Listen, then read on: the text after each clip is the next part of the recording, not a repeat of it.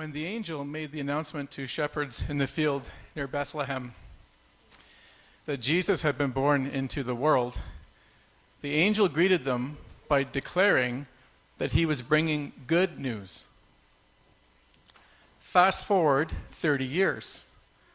Jesus is now a fully grown man and has begun his ministry in Galilee.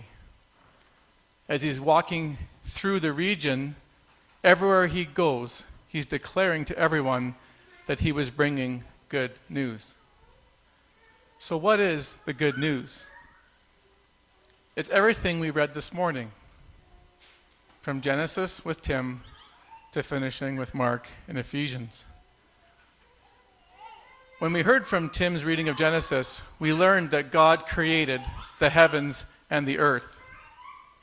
In the beginning, when he did this, God declared everything he made to be good. The pinnacle of his goodness, of course, was humanity, the first people. Now, what's important about the original creation was there was no sin, no suffering, no death, no evil that we experience today. God gave the first two human beings only one command to obey. Only one command. If they obeyed, the continued blessings they'd experienced would go on. If they disregarded the command, it would bring death and the tragedies that we see today. The choice, of course, was extremely important because it demonstrated a key attribute of God. God, being loving, had to create humanity with a freedom of choice. You understand that, especially for those of you who are married. Imagine one day someone says, I can give you a computer chip to program your spouse to do everything that you say and everything you want. And you give them the computer chip. And so for the next 2 months, marriage is perfect because they're doing everything that's been commanded based on the computer chip. But you start to get lonely because you wonder, do they really love me because they have freedom? Or do they love me because I've programmed them to love me? So you take the chip out, and the first thing that happens is they give you lip or tell you off.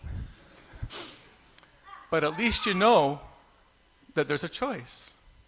Love can't exist without freedom. God gives a command because in humanity, he's not going to put a robotic computer chip in humans and say, I'm going to force you to love me. I'm going to force you to believe that I exist. I'm going to force you to obey the commands that I have for you. God is not like that. So there's a command with freedom. To continue to obey results in blessing. To disregard is going to bring consequences like death and sin and suffering. And as we continue to read in Genesis, we know the outcome. The devil, who's a very alive and spiritual being today, tempted the first human beings to disregard God's command. They did so and brought into existence the world that we have. People always go to God and blame him for all the suffering and all the evil. If there was a God, why is it like this here?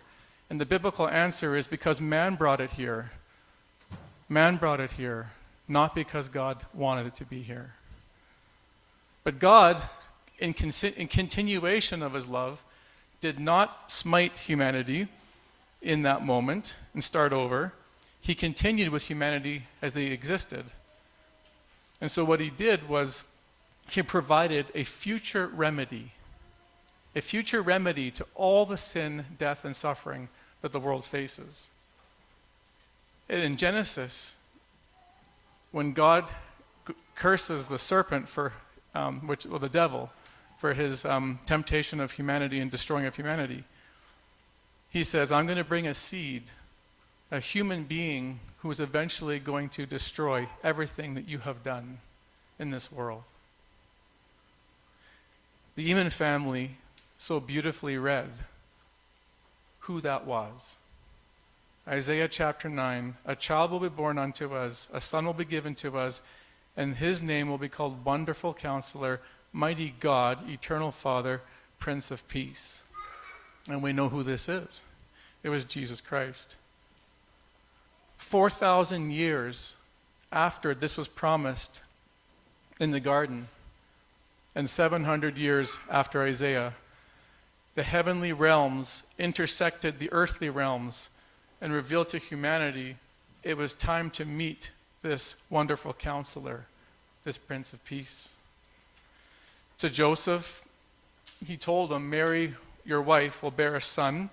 His name will be Jesus. His name will mean he will save people from their sins.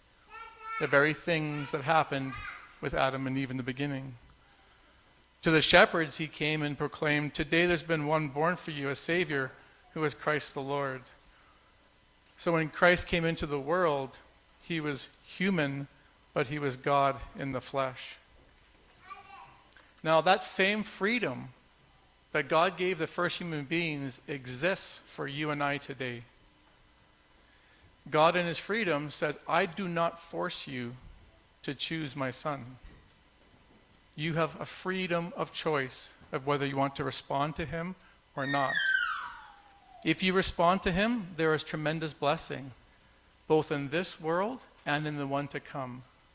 If you refuse to receive my offer, life here will be a little bit more difficult, and there will be no hope in the eternal life. The world is desperate for peace and hope. The world is trying so hard to achieve peace, security, and hope, but they're never going to achieve it because they're trying to avoid the one who brings it. Listen to Jesus' own words in John 16:33. For God so loved the world that he gave his one and only Son. Whoever believes in him shall not perish but have eternal life. Actually, that's John 3:16. John 16:33 says, in me you will have peace. In the world you'll have tribulation, but take courage, I have overcome the world. So he says, in the world, tribulation, trials, testing, hardships. Take courage, I've overcome it by going to the cross and dying for sin. But he says, in me you will have peace. In me you will have peace. Out there you won't, but in me you can. Both temporal and eternal. Whoever believes in him shall not perish, but have eternal life. So the choice given Adam and Eve is given to you and I this Christmas. We can receive him and receive the blessings he promises, or we can reject him, and the outcome will be the same as in the garden. Death, suffering, and destruction, both in this lifetime and the next. But he gives you freedom of choice. But he's crying out to you this Christmas season. Come to know the gift of the world. Amen.